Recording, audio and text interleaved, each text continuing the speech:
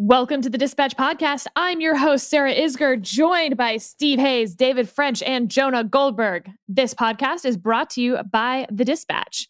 Visit thedispatch.com to see our full slate of newsletters and podcasts. And right now, you can sign up for 30 days free as a Dispatch member. That means you get in the comments section and tell us the what for.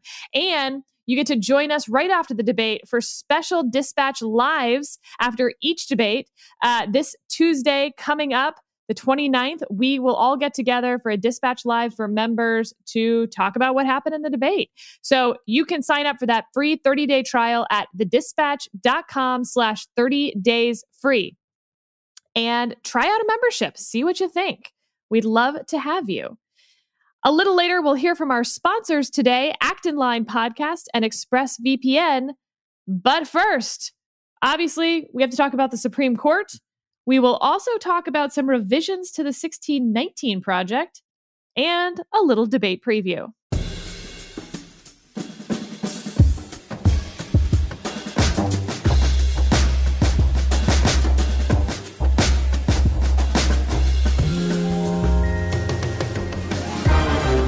And with that, let's dive right in. Steve, start us off on the Supreme Court. Well, as if 2020 didn't need more for people to fight about and more controversy, more means into our polarization. Ruth Bader Ginsburg passed away last Friday. There was immediately, and I mean, we had a text chain among the four of us that night, remarking upon how instantly, like within 20 minutes, the discussion moved from her legacy to what comes next to sort of everybody turning to their partisan corners.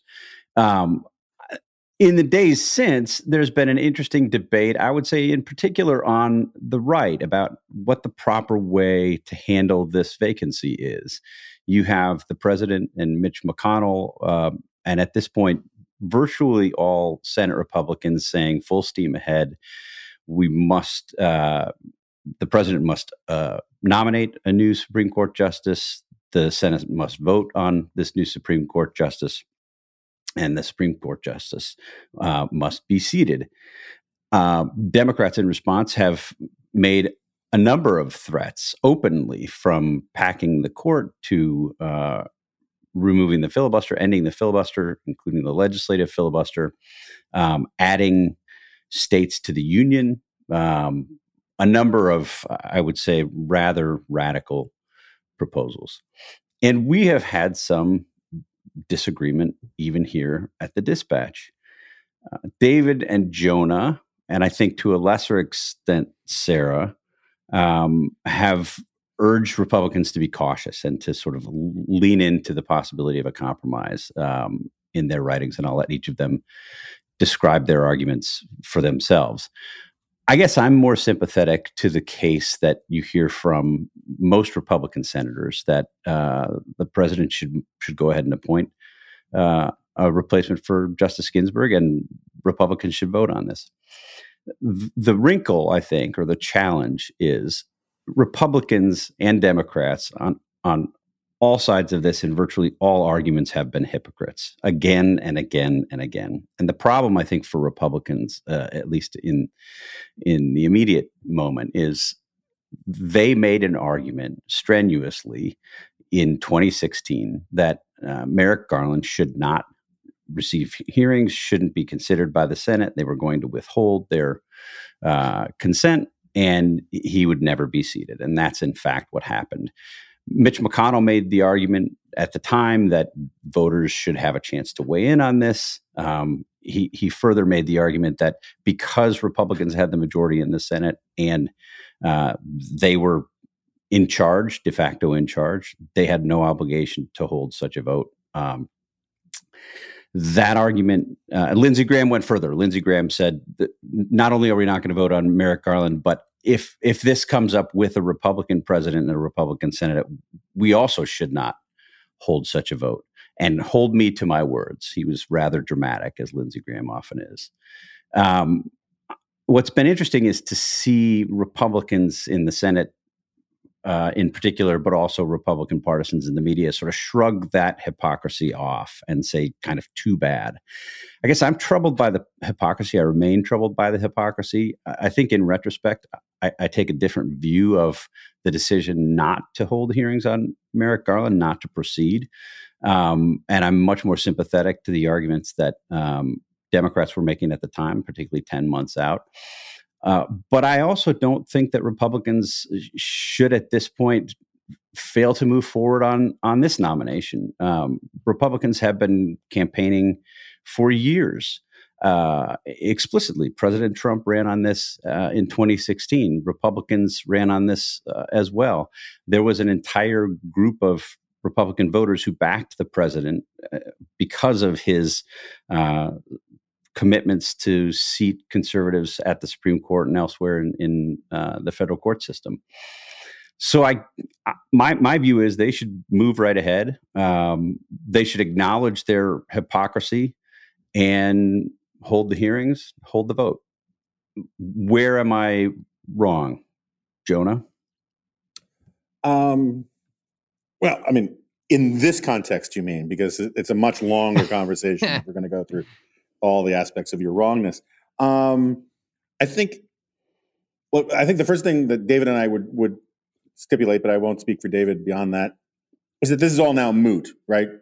When Romney came out and said that he would vote for the process to proceed and he would vote on the nominee, the possibility of making a deal didn't evaporate, but it became much more unlikely, and it was already very, very unlikely.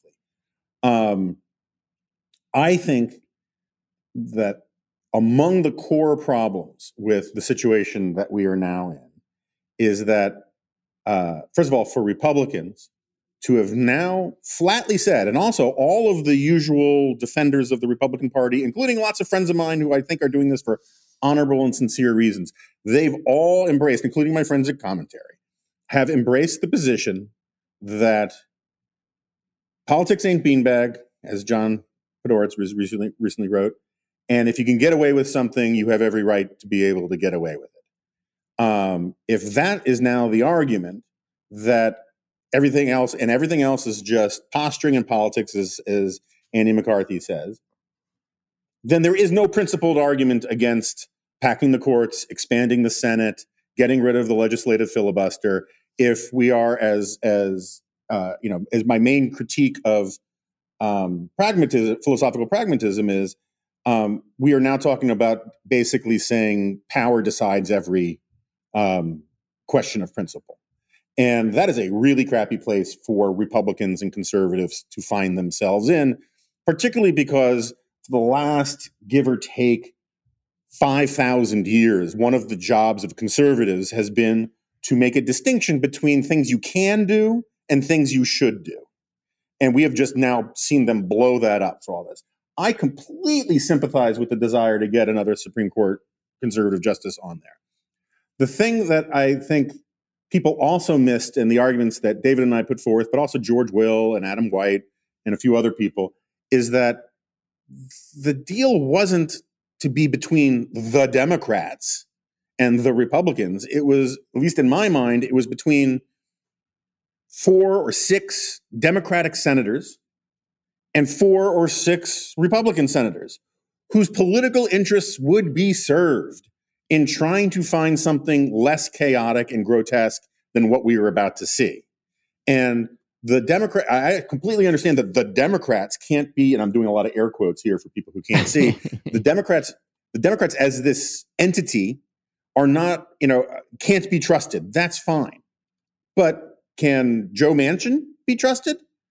And the thing is, as a matter of political self-interest, the Democrats who would say yes to signing such a deal, it would be in their interest to honor the deal.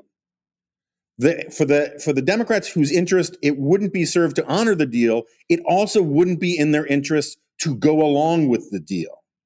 And so a lot of this stuff about how you can't trust the Democrats misses how the actual power politics of Gang of Eight style things work. Moreover, it is amazing to me when I listen to Noah Rothman, who I have great admiration for, and plenty of other people who are making the same arguments. They start from the assumption that Republicans have done nothing to erode faith in the system, institutional norms, consensus, all these kinds of things. And so we shouldn't appease the Democrats, who are these radicals who want to blow up the system and do all of these terrible things. We should let them embrace their radicalism rather than, negotiate with hostage takers, as if the rush towards hostage taking wasn't in large part created or at least fueled by the things that the Republicans have done, particularly Lindsey Graham, just forthrightly coming out and saying, you should never credit anything that comes out of my mouth ever again. And when you put that out there into American politics, you encourage the other side to say that, okay, you say now everything goes, we believe everything goes. That's not how our politics is supposed to work. And if it does reduce to just pure power politics, we're screwed. And so the idea that somehow some Republican senators could go along and say, hey, wait, let's slow this down. And let's actually have a conversation about keep in mind, this isn't 43 days before, 42 days or 40 days before the election. Election day is right now. People are already voting. And in the abstract, nobody in Washington a year ago, if you had said, hey, would it be a good idea to hold confirmation hearings on Ruth Ginsburg's seat in the middle of an election, literally in the middle of an election, everyone would have said no. Everyone would have said, that's crazy. And just in the last 24 hours, Mike Pence and Donald Trump have gone right up to the line of stating outright and heavily insinuating that we've got to get this nominee on the court because we're going to contest the election, we're going to challenge all of these ballots, and we need a loyal vote to decide the election for us. That is not a message that conveys legitimacy upon the Supreme Court and on Donald Trump's pick. This is a way to reduce even further faith and trust in institutions, and it's going to be a hot mess. And I understand that I'm this naive waif who believes that we can all hold our hands together and make this the best yearbook ever if we just try really hard. But I kind of think that we need to get out of this cycle. And the idea that everyone is just sort of crapping on me and David as if we're like coming up with this crazy notion out of whole cloth is just really kind of bizarre to me. I have further notes, but I will stand down. So I don't think you're naive. I definitely don't think you're a waif. Fair. And I will concede several of your points. I think what we've seen from Lindsey Graham basically disqualifies him from making serious arguments, from being taken seriously forever thus. He's acted in such incredible bad faith throughout this process, having been... But wait, Steve, let me ask you one question on that, which is his argument is what has changed between 2016 and now, at least the only real thing in that time, is the Kavanaugh hearings, and that he felt that the Kavanaugh hearings relieved him of his duty to keep his word from 2016. So I just want you to address that as well. Sure. I was prepared. And also, nothing has changed. He's up for re-election. But the argument Lindsey Graham makes about the Kavanaugh hearings would be a lot more convincing if he hadn't made the same argument after the Kavanaugh hearings. Lindsey Graham made his case after the Kavanaugh hearings, said, hold me to this. I've established a new precedent. So there's no faking it for Lindsey Graham here. I wish listeners could see Sarah's face right now. It's like the actual emoji, like the grimace emoji. Yeah, it is. I want to take a screenshot of that and upload it to Apple as the new grimace emoji. So I agree entirely with your arguments about Lindsey Graham. I don't think it's fair to lump Lindsey Graham and Mitch McConnell together. Mitch McConnell did make these distinctions. Now, Mitch McConnell also made arguments about putting this before the voters, about making sure that the next president has the selection, all of which are now inoperative, as David would say. But he did make the distinction. He said, if it's a Senate majority from one party and a president from the other party, it's fine not to proceed with this, and it's okay to hold this through the election. If the majority party and the presidency are held by the same people of the same party, then you can proceed. So he's there's at least a philosophical through line to the argument that Mitch McConnell's making. The question I have for you, though, is on your compromise proposal, and I agree that this is sort of we've moved beyond it. It's water under the bridge, whatever cliche you want, but it's still, I think, interesting just as an examination of power politics and how people are thinking about this right now. What you've described, this small group of Republicans and Democrats that might get together to hammer out some kind of a compromise, sounds a bit like a gang. And we've been through this before with the Gang of 14 in 2005, who made promises that were 8 years later violated by Harry Reid. So I think it's a fair question to ask, why would this gang be any different? And is there an expiration date? Is there a sunset on these kinds of promises? And if there is, what are the implications of that? David, do you want to take your turn at this, and then just otherwise? Yeah, I think there's a short answer to that question, Steve. As I think that we're dealing with a moment of extreme tension, driven by a specific, not just by larger cultural forces which are there and are real, but also the extreme moment of the imminent presidential election, followed by what would be the natural fallout and fury if the Democrats sweep in 2020, which is possible. It's not certain. It's possible. And the Republicans will have jammed someone in right before a Democratic sweep. There's going to be rage. There's going to be rage. And there's going to be a at that moment that you will have sort of, in my view, a moment of maximum danger of poorly thought through disruptive changes to American politics. And so I think that what we're talking about here is a deal to get us through what in many ways, I don't want to use the word crisis point, but real tension point in American politics that gets us through for the foreseeable future. And we can worry about 8 years from now, but we've got a real issue right now. And, but isn't that rage exists on the other side too? I mean, look, if Donald Trump, if Mitch McConnell's primary cause as Senate Majority Leader has been, I would say, two things: shifting the federal judiciary to the right, with particularly close eye on the Supreme Court, and maintaining power. Donald Trump, as I said, campaigned on moving the court to the right. He put out a list in advance. Steve, he made a big argument about it. If they just walk away and say, what, we don't want to do this now, even though we could, won't there be rage among the conservative base, the president's supporters? Oh, sure. I mean, look, there's rage amongst the president's base, no matter what. But what I would submit is you create a real risk that a lot of what has been the legacy of Mitch McConnell's Senate career, and especially the last several years, which is this revamping of the federal judiciary, perversely enough, could be undone by this very act of defiance.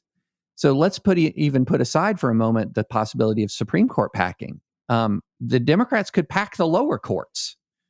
There is nothing that says that this lower court structure, the Article 3 courts at the circuit court level and the district court level, where the vast majority of the work of the federal courts is done, that it would create nearly the kind of detonation in American politics that you would see from the Supreme Court, but could be in many ways undo the vast bulk of Mitch McConnell's legacy. So it's the kind of thing where I feel like you can blunder into and defiantly blunder into creating the kind of circumstance that actually ends up undoing the legacy. Because if you just cut it off right now, if you said, 41, 42 days before the election, no more nominations and confirmations, the legacy is strong for McConnell on this. It's very, very strong.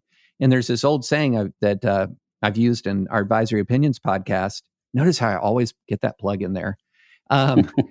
That there's an old saying that we Southern trial lawyers have: pigs get fat, hogs get slaughtered.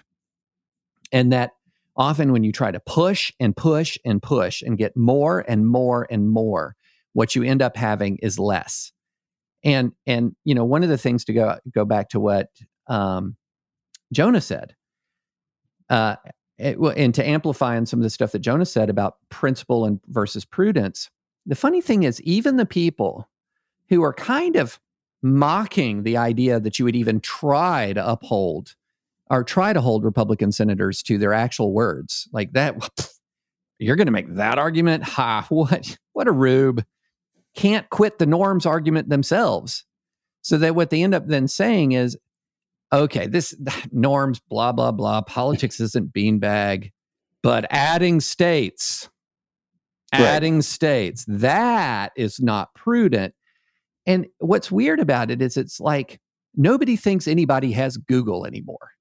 So let me just read the 2016 Republican Party platform. Okay. We support the right of the United States citizens of Puerto Rico to be admitted to the Union as a fully sovereign state.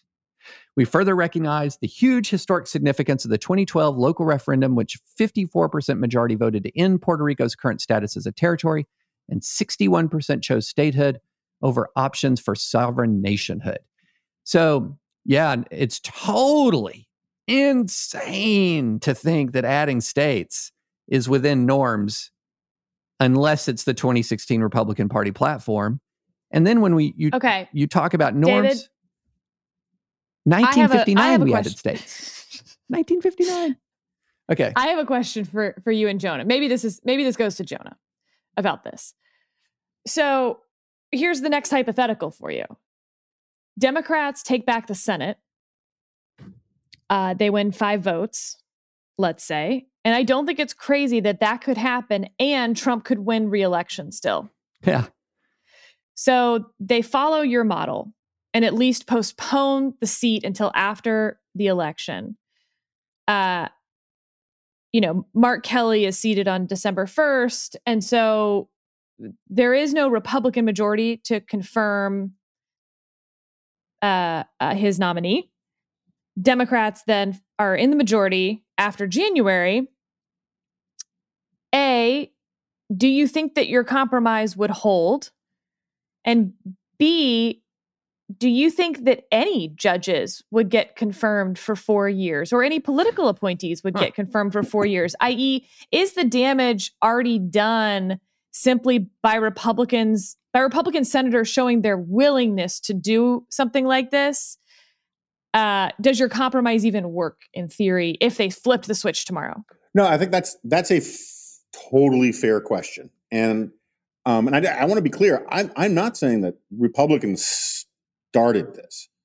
I think you could say that I know how much you love Latin, Sarah, the fons et origio of this, you could trace back to Harry Reid's decision to do the nuclear option on appellate judges.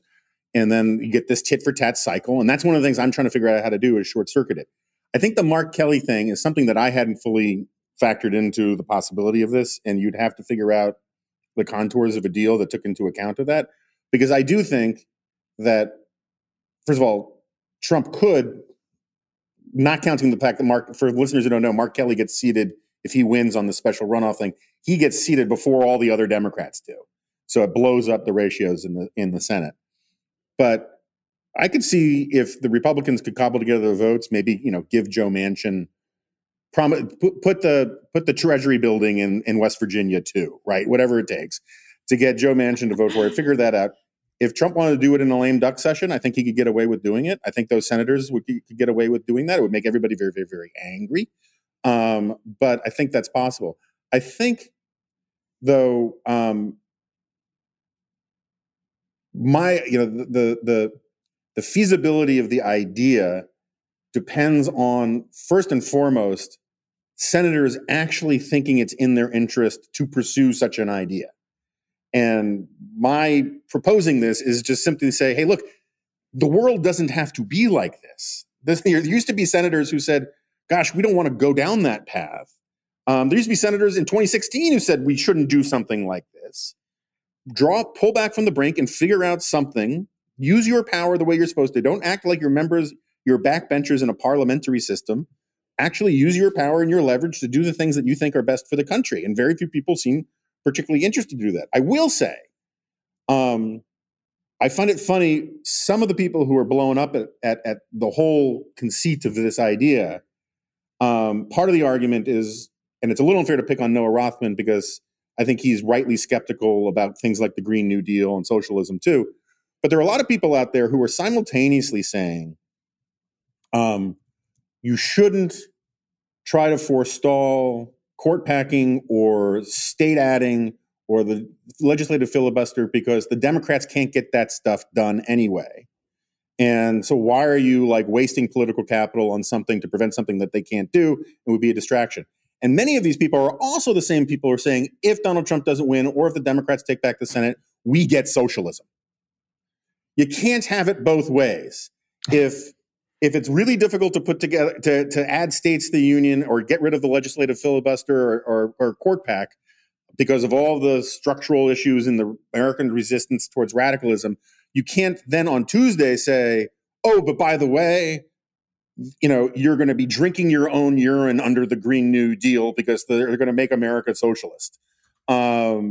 Either the Democrats don't have power to do anything, or they have power to do a lot of things. And I think, it's not. But it's, to be fair to them, it's not the case. I mean, we're already seeing some of this erosion, right? I mean, Joe Biden had earlier flatly, in an unqualified way, rejected packing the court and is now keeping his options open. Kamala Harris has embraced, my point, has said she would. No, what I'm saying is they've already made clear that they're willing to do that. So we've seen this. There's open discussion about this norm breaking from the left. And I would say if you look at the history there, conceding all of the points about Republicans being sort of Olympian hypocrites in this moment in some respects, look, you don't want to rely on, and I'm not suggesting your argument or your case or your compromise is entirely relying on the good faith of Democrats for the reasons that you've suggested.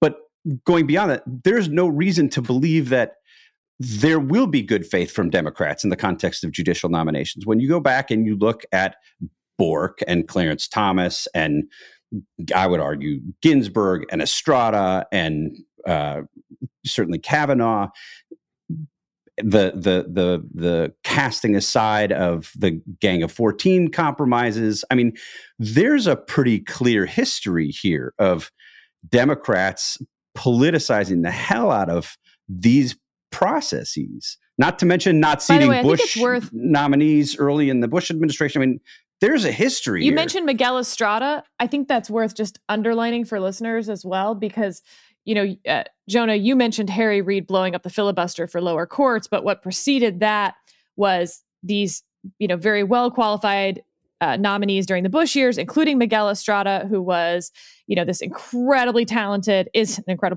lawyer and Hispanic, obviously, who they would not give a vote.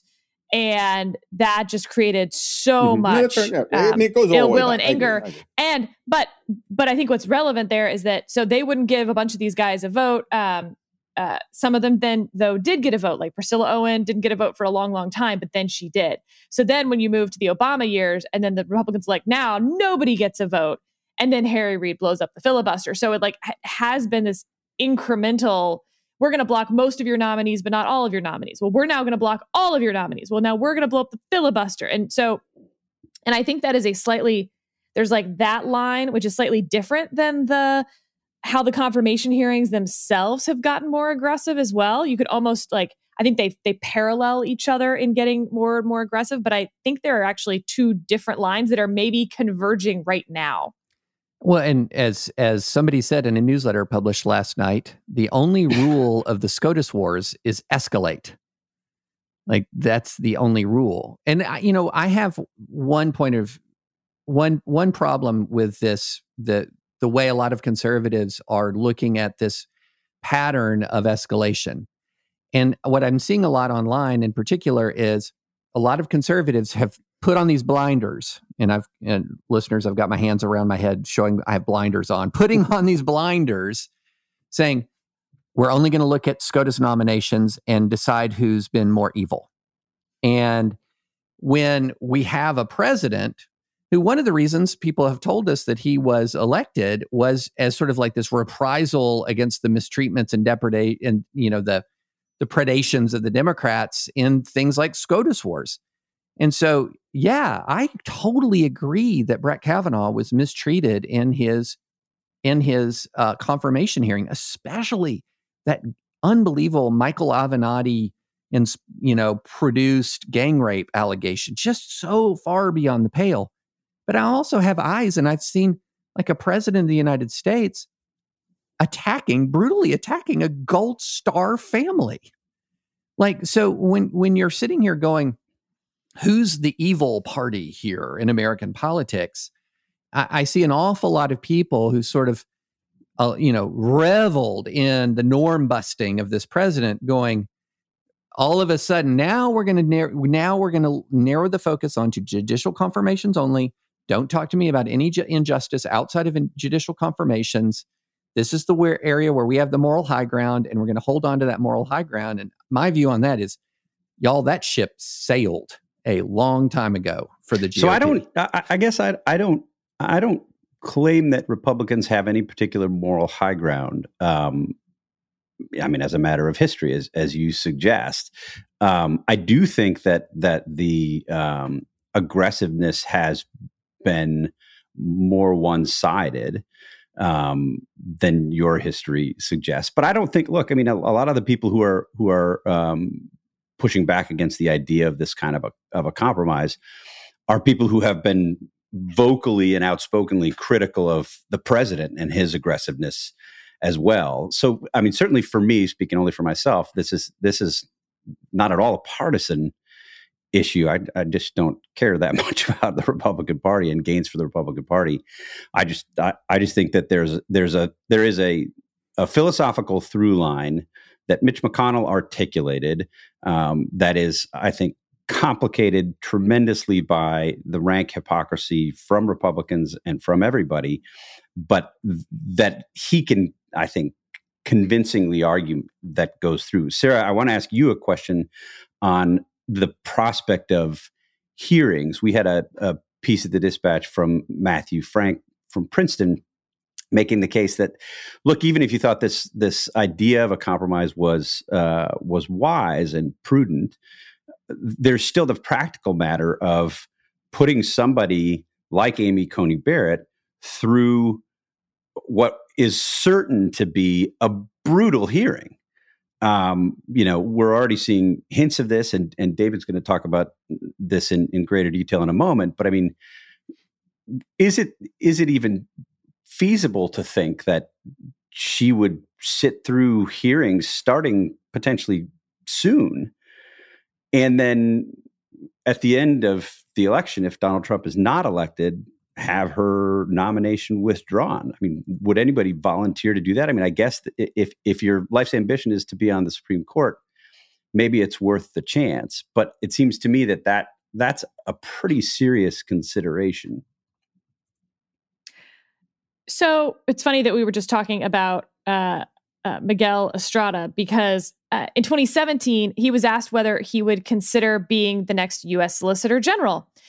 And he gave this statement: I would never accept a job that requires Senate confirmation, or for that matter, willingly place myself in any situation, e.g. a hearing room, in which convention requires that I be civil to Chuck Schumer.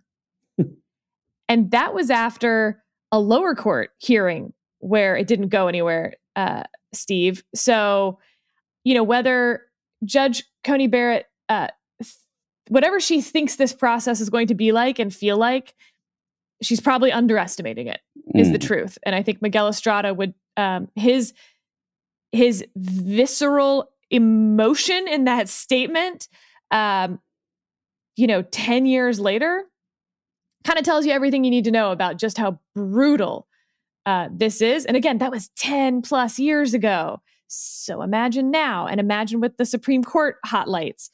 That being said, I think the political, set aside the norms and all the wafery and clutched pearls of Jonah and David. But seriously, the political... The wafer, I love it. He's a vanilla wafer. The political angle here of not having the vote afterwards, there's a real argument for that as well that is not wafery. And that is that you hold the hearings and you get all of the, right-leaning voters to name the lobster, so to speak. Or, to borrow another metaphor, you bring the puppy home to the kids and then tell them that mommy says you have to take the puppy back. And that's what the hearing does. It lets them get to know her, fall in love with Amy Coney Barrett and all the wonderfulness that she is, watch the Democrats be so mean to her and root for her, and then say, oh, but you don't get her unless you vote for Donald Trump. So I think there was a political argument for that. I don't know that anyone would voluntarily put themselves through that, except I think that's exactly what Merrick Garland did. Now, mind you, he didn't have a hearing, but I think he had a pretty good notion that he wasn't going to get confirmed to the Supreme Court as he sat in the Rose Garden accepting the nomination from Barack Obama. And so he knew that whatever was going to happen over the following 6+ months was going to be unpleasant in some variety, and he accepted that anyway. On the other hand, I have to say, I mean, and this is one of these areas where I don't think that the partisan actions have been symmetrical. Republicans generally have not gone as far as Democrats have in the past 30 years in savaging prospective nominees. I mean, Ruth Bader Ginsburg was. But that's not because they're nicer. That's because it wouldn't work. Right? They didn't go after whatever the Kagan reason. and I'm just saying Sotomayor. Merrick Garland, by stepping forward, wouldn't be taking anywhere near the same chance that Amy Coney Barrett would be taking if she's in fact the nominee. I mean, look at Brett Kavanaugh. Ruth Bader Ginsburg was confirmed 96-3. Sonia Sotomayor, who I think had a lot of things that Republicans could have potentially gone after, they stuck to her record. They didn't try to tarnish her or certainly didn't launch the kinds of unsupported accusations that we've seen sort of repeatedly in the case of Republican nominees. Let's take a quick break and hear from our sponsor, Acton Line Podcast. Acton Line is the flagship podcast of the Acton Institute for the Study of Religion and Liberty, dedicated to the promotion of a free and virtuous society, characterized by individual liberty and sustained by religious principles. With episodes released every Wednesday, Acton Line brings together writers, economists, religious leaders, thinkers, journalists, newsmakers, and more in conversations that bridge the gap between good intentions and sound economics. By demonstrating the compatibility of faith, liberty, and free markets, conversations on Acton Line reveal how economic freedom is essential to creating an environment in which religious freedom can flourish, but also that the market can function only when people behave morally. Faith and freedom must go hand in hand.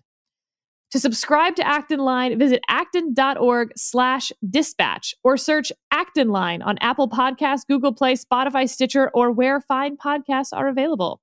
That's acton.org/dispatch to subscribe. Well, David, with that, why don't we talk about some of what Amy Coney Barrett will be facing in a hearing? Yeah, so it's, I guess, likely, maybe. There's some reporting in Politico that there's some dispute in Trump world over who is going to be the nominee, but Amy Coney Barrett seems to be the front runner. And Amy Coney Barrett, for those who don't remember, became something of a kind of as close as you can come to being a folk hero on the right as a judge, as a circuit court judge, which means maybe a folk hero to 87 people on Twitter, but still something of a folk hero when there was a direct attack on her faith during the nomination hearing for 7th Circuit, when Dianne Feinstein said famously, "The dogma lives loudly within you." Sort of one of the ways to tell if someone's a true conservative legal nerd is, do they have the dogma lives loudly within you coffee mugs somewhere in their house? And this sort of set up Amy Coney Barrett for a very specific attack, that there's something sort of weird and spooky about the intensity of her Catholicism. And so a lot of people were kind of expecting, if she was going to be nominated, that there would be folks who would step forward and really attack her on faith-based grounds. And I was hoping not, but already there's beginning to be some evidence that, yeah, there are going to be some outlets that are going to attack her, and they're going to attack her on some pretty gross grounds. So yesterday, Newsweek which is not the Newsweek of old, but it's still Newsweek, ran a story essentially that initially claimed that a Catholic charismatic group that Judge Barrett's a part of, or had been a part of, called People of Praise, was the inspiration for the dystopian novel The Handmaid's Tale. Until you scroll down and there was a correction. The article's headline originally stated that People of Praise inspired The Handmaid's Tale. The book's author, Margaret Atwood, has never specifically mentioned the group as being the inspiration. A New Yorker profile of the author mentioned a different group, People of Hope. Newsweek regrets the error. Oh, really? But then we have, two more articles talking about, from Reuters and Yahoo, talking about Amy Coney Barrett. The Reuters headline was Handmaid's Tale ? That was clever. No, the best thing about the Reuters thing, just to interrupt for a second, the cliche in bad journalism is some say X, some say Y, right? Yeah. And usually they're supposed to be in opposition and in the best of times, actually represent the pro and con views of something. But this was, some say she belongs to a group that was that is synonymous with the this dystopian novel, The Handmaid's Tale. Others say she's just merely associated with a real world group that's super creepy. I mean, it was there was no pro con. It was just worse and worse. Yeah. Oh, I love the last line in this Yahoo story, or last paragraph in Yahoo. We know a lot of people who've jokingly said that if Trump gets elected, or in this case reelected, that the alternate reality of The Handmaid's Tale will become real, which, parenthetical, by the way, involves conscripting women into sex slavery. But anyway, I continue. While we are still optimistic that it will remain the fiction of books and television, Barrett's potential nomination to the Supreme Court is concerning. What? And then I love this headline. This is Amy Coney Barrett, the potential RBG replacement who hates your uterus. Look. David, will you, for those of us who are not familiar, just sing me a few bars of what charismatic Catholicism is? Because I actually do not know. I thought you were going to ask him to explain a uterus. For those not familiar, David, would you please? I was getting nervous about where that question is going.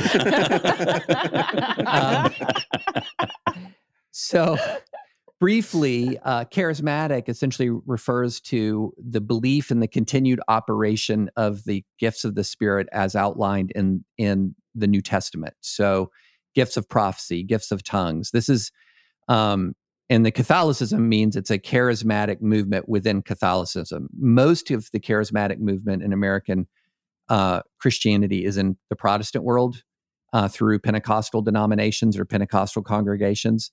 But there's a charismatic movement that exists in all kinds of Christian churches, not just specifically Pentecostal, including some in Catholicism. And so there are people who would identify themselves as Catholics who operate in these gifts of the Spirit. And for those who are not familiar and think, that sounds odd, millions of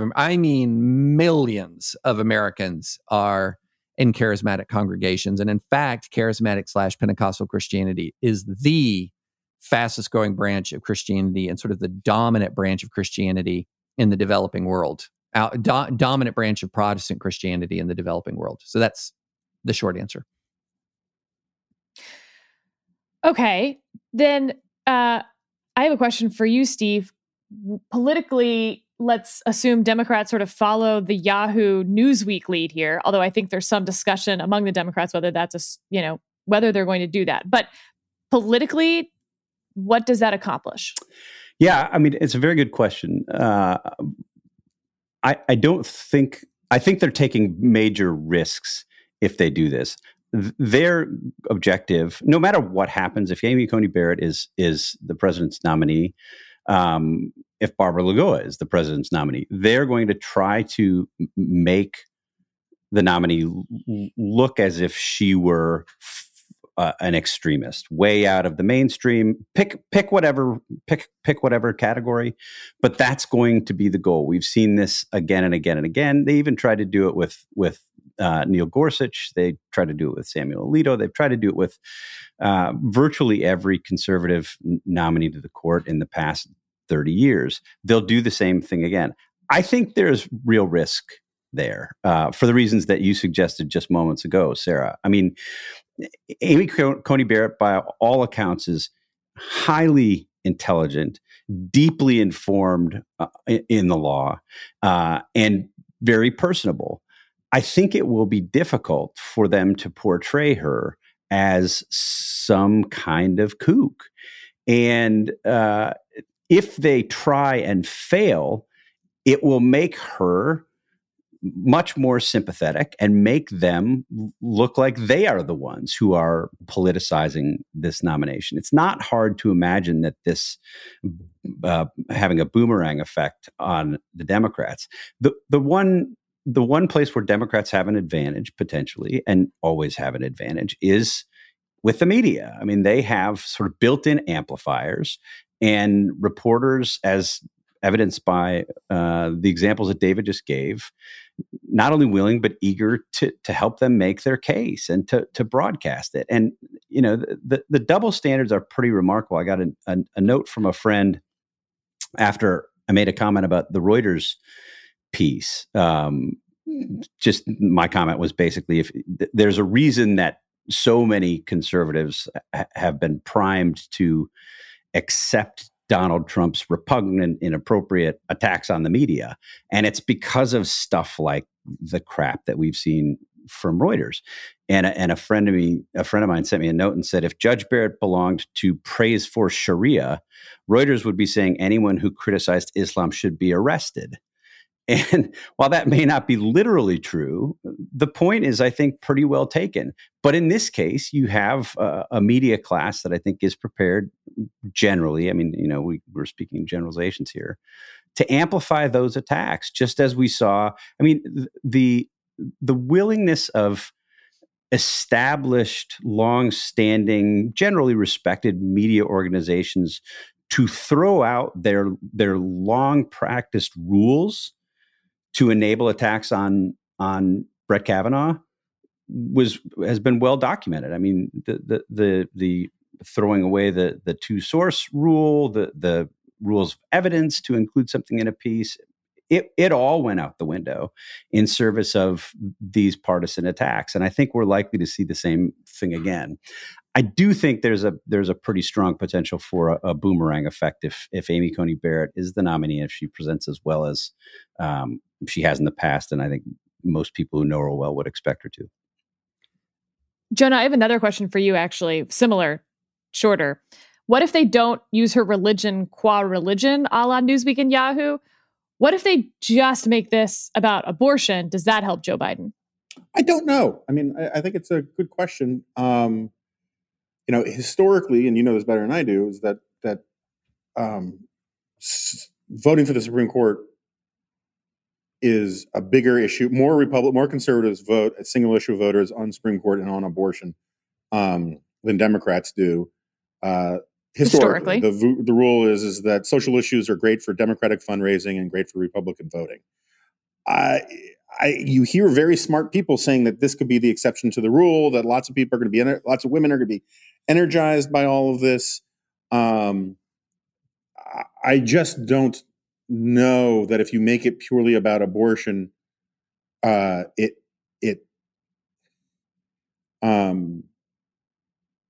it works among the voters. I don't know. I honestly just don't know. I mean, and you always have to enter into the equation that Donald Trump is not the most nuanced messenger on issues like this.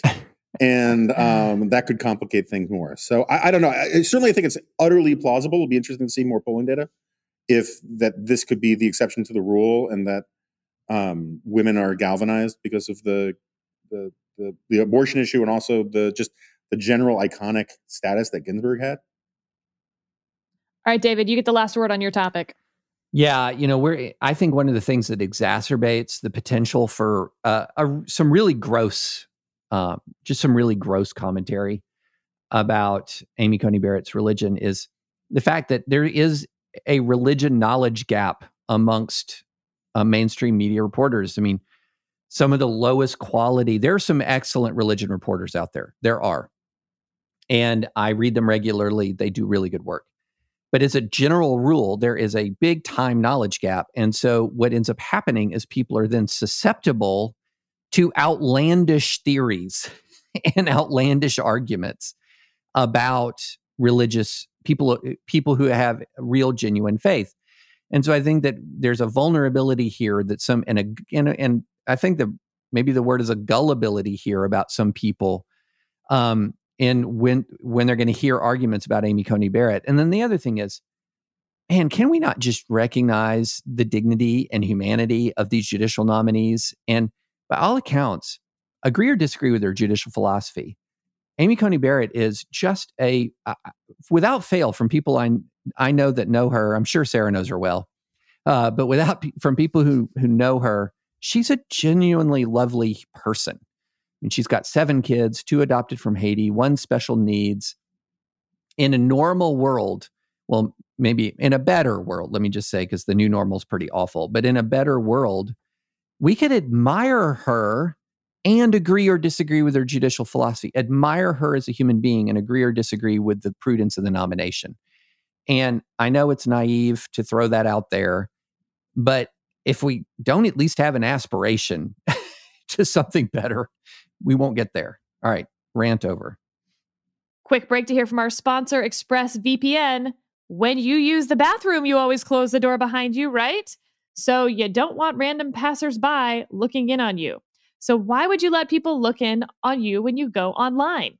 Using the internet without ExpressVPN is like going to the bathroom and not closing the door. Did you know that your internet service provider, like Comcast or Verizon, knows every single website you visit? And what's worse is they can sell this information to ad companies and tech giants who will use your data to target you. ExpressVPN puts a stop to this. It creates a secure, encrypted tunnel between your device and the internet so that your online activity can't be seen by anyone. ExpressVPN works on everything. Phones, laptops, even routers. So everyone who shares your Wi-Fi can still be protected, even if they don't have ExpressVPN. And the best part is, using ExpressVPN is as easy as closing the bathroom door. You just fire up the app, click one button, and you're protected. ExpressVPN is the world's #1 rated VPN on CNET, Wired, The Verge, and countless others. So if you believe your online activity is your business, secure yourself by visiting expressvpn.com/freedom. Use my exclusive link, expressvpn.com/freedom, and you can get an extra 3 months free. That's expressvpn.com/freedom. Jonah, we're giving short shrift to our 2 topics, but why don't you say your piece on 1619? Sure, I'll do it very quickly because there's still some shoes that need to drop on the thing anyway. For those who don't know, well, if you don't know, you're not listening to this podcast because only truly informed people listen. The New York Times had this thing called the 1619 Project, which tried to recast the narrative of American history on the 400th anniversary of slaves first coming to the United States, as if that were in the words of its primary author, the true founding of the United States of America. And lots of serious historians, many of them progressives and liberals, have poked many, many, many, many holes in the historical narrative that they laid out. Doesn't mean that there wasn't important and good stuff in there. There was some useful things in there. But on the whole, the story, the emphasis on slavery being central to the American founding as one of the primary reasons that we fought the Revolutionary War was to protect slavery, which is nonsense. I think it was deeply flawed and kind of pernicious and fed into a lot of BLM, identity politics stuff. Shockingly, to everybody here, the Pulitzer Committee disagreed and they gave them a Pulitzer for it. And it was all part of a project to get this thing into schools. All right, so that's the background. In recent weeks or months, it's still kind of clear, the New York Times has gone into its web archive and edited its piece and pulled out the phrase true founding and other things like that from the text. Moreover, the primary author, the lead reporter on the thing, Hannah Nicole Jones? She has deleted her entire Twitter history, which many people have screen grabs of, where she had said many, many times, including in like her bio page, where she had had a graphic crossing out 1776 and replacing it with 1619. She now says she never said it, never called it the true founding. She says that this is all part of a propaganda campaign from the right and part of this new patriotic education stuff that's coming out of the Trump administration, and that the New York Times never suggested ever once, ever, that they were saying that 1619 was the true founding of the United States. And even if you saw with your lying eyes the Super Bowl ad or the Oscars ad that basically said that, you should believe them now. And I think it's fascinating. I think there are two issues here. One, well, there are a bunch of issues here. One is what is the politics of all this? Why are they deciding to do this? It sounds like it has something to do with not wanting to hurt Democrats and not wanting to lend fuel to this 1776 project that the Trump administration is behind. But there's also just a journalistic problem. The New York Times won a Pulitzer for this frickin' thing. It was very proud of it. And it went in and boulderized its own copy without an explanation, a clarification, a correction, a notice of any kind, which I think all of us here who have any experience with, online journalism, which is to say basically journalism now, you're not supposed to do that. I mean, it's one thing to fix a typo. It's another thing to profoundly alter the central thrust of one of the most radical journalistic projects in our lifetimes that was intended to infiltrate American school curriculum at every level, and then quietly, without even saying never mind, removing the central thesis from it. I think it's kind of a big deal, and it's kind of fascinating that they're getting away with it, and the usual liberal media critics have nothing to say about it. Anyone else? Thoughts, feelings? Does this get resolved? Do we hear from the New York Times? Just to add, this was the assertion that made the 1619 project the topic of a national conversation for week after week after week after week. Correct. If the 1619 project had come out and said, we have not paid sufficient attention to what happened in 1619, I think all but cranks would say, you're right. We have not paid sufficient attention to what happened in 1619. When you then say it's the true founding of the country, you take it, as Spinal Tap would say, to 11. And that was the core of the debate. I mean, just as recently as last week, I'm writing that the history of American history is really the battle of 1619 versus 1776. It's not that 1619 was the founding. And then to have this stealth edit, I mean, at that point, I'm just insert everything Jonah said.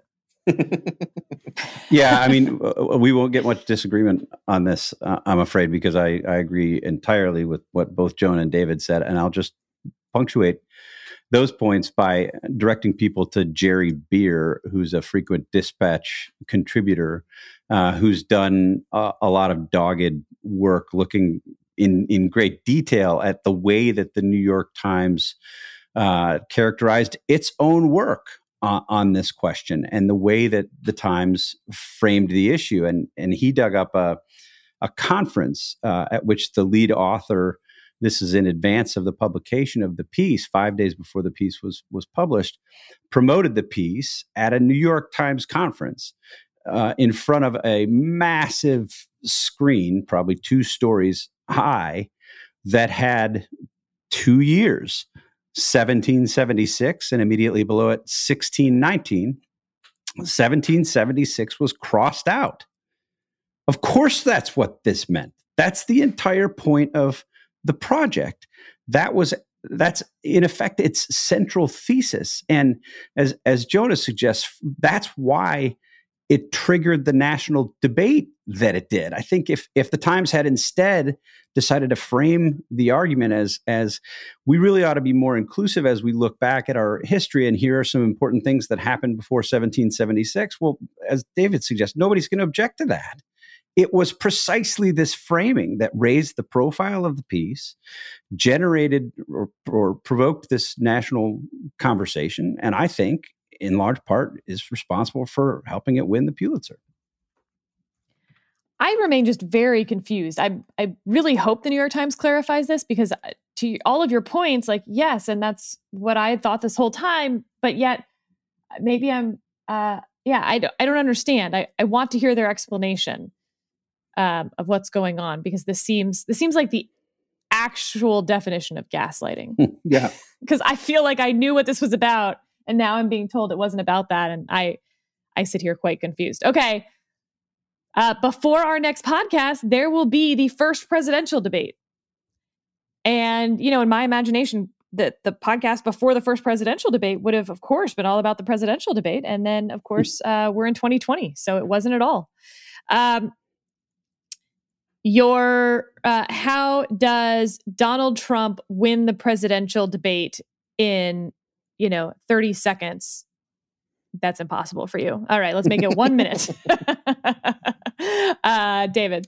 I think he wins the presidential debate by bullying Joe Biden into a situation where Joe Biden's temper emerges, and the dog-faced pony soldier side of Joe Biden, or I can outdo you on push-ups side of Joe Biden comes out. I think that is the situation where he breaks that sort of decorum and conviction that he's maintained through much of this race, where he's the guy who's going to be serious. He's the guy who's going to bring empathy, but he also has a temper and he has pride. And I think there's a possibility Trump bullies him into one of those sort of moments of anger and incoherence, and that would be very bad for Biden. Steve? I would say, in a word, restraint. So I'm not betting on this. Look, I think it's going to be tempting for Donald Trump to jump on any verbal hiccup that Joe Biden has. If he pauses, if he stumbles over his words, if he, wanders down the kind of verbal cul-de-sacs that he often does without knowing what he's doing there, I think Trump's inclination will be to jump on it in the moment and highlight it and point it out when he doesn't need to.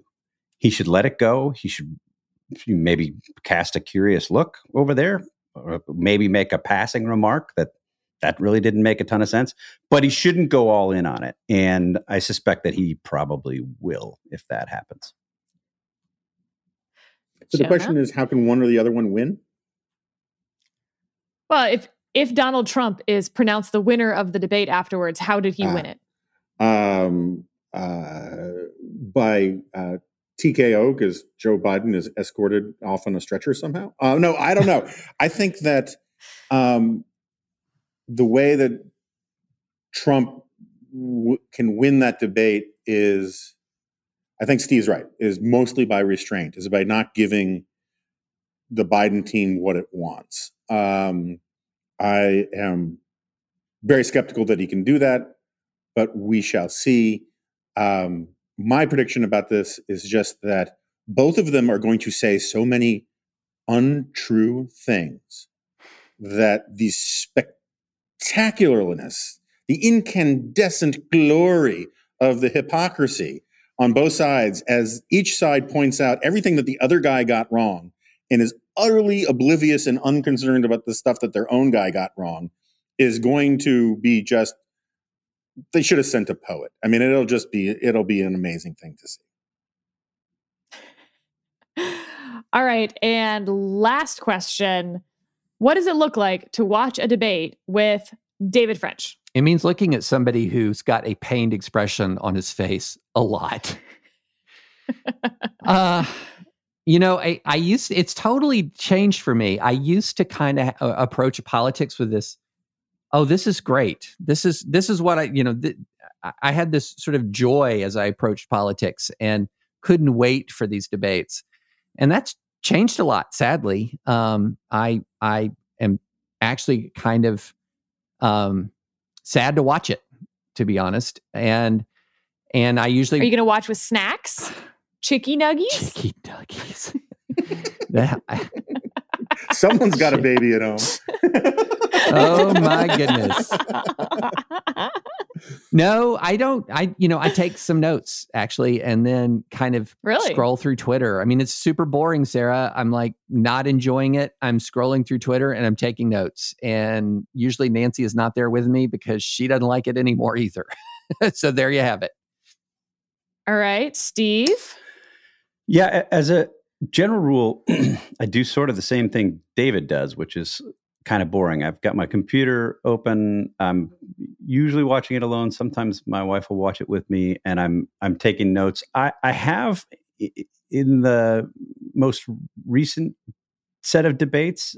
Actually, this I think goes back to 2016. I've been at a lot of the debate sites to watch the debate. So in that case, you're there, you're in the room, you're talking to the people who are telling you that their candidate crushed the other candidate, no matter how poorly their candidate actually did.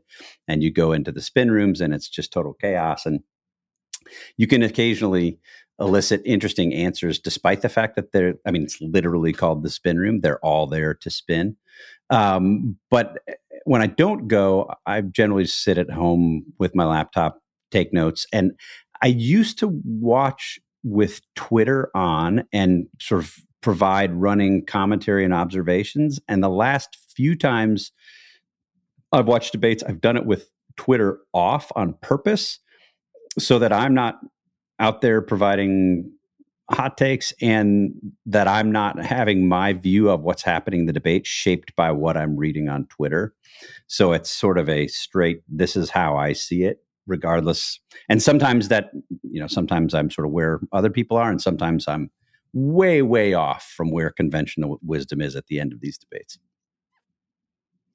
Jonah. So my major complaint about, I know I'm the co-founder of the Dispatch and I got to do what's best for the corporation. Yeah. But you are the corporation. I got to set. Corporations are people too, Jonah. That's true. But my great complaint about this is that we are going to do what some people call an emergency podcast right after the debates. And that means I cannot do it the way I normally would, which is with a lot of Irish whiskey. And so this is going to be something of I don't want to say new experience for me, because I've had to do debate stuff on site at various places before. And, you don't drink before you do professional things. But doing it from home, sober, I don't look forward to that. And I think that I think Steve's way of doing it, of not being on Twitter, makes a lot of sense. I don't know that I'm as good a man in this regard as Steve, because I find the thing so unbelievably frustrating, and I have such ADHD about this stuff that I need to be occupied, because otherwise I just scream at the TV a lot. Yeah, you're right. We're going to be talking about the debate right afterward. And that probably will change my debate. It's like a Heisenberg principle of debate watching. So, but yeah, my least favorite thing is to watch a debate with other people, because, and it's everything I can do not to scroll through Twitter. And I can't promise I'm not going to scroll through Twitter during the debate. That feels like a big Well, this will be an ask. interesting thing for our post-debate discussion. Then I will commit to you today that I will stay off Twitter during the debate. Okay. And so whatever thoughts I have will be mine alone, for better and probably for worse. Interesting. All right. Well, if you are a member of the Dispatch, please join us right after the debate on the 29th.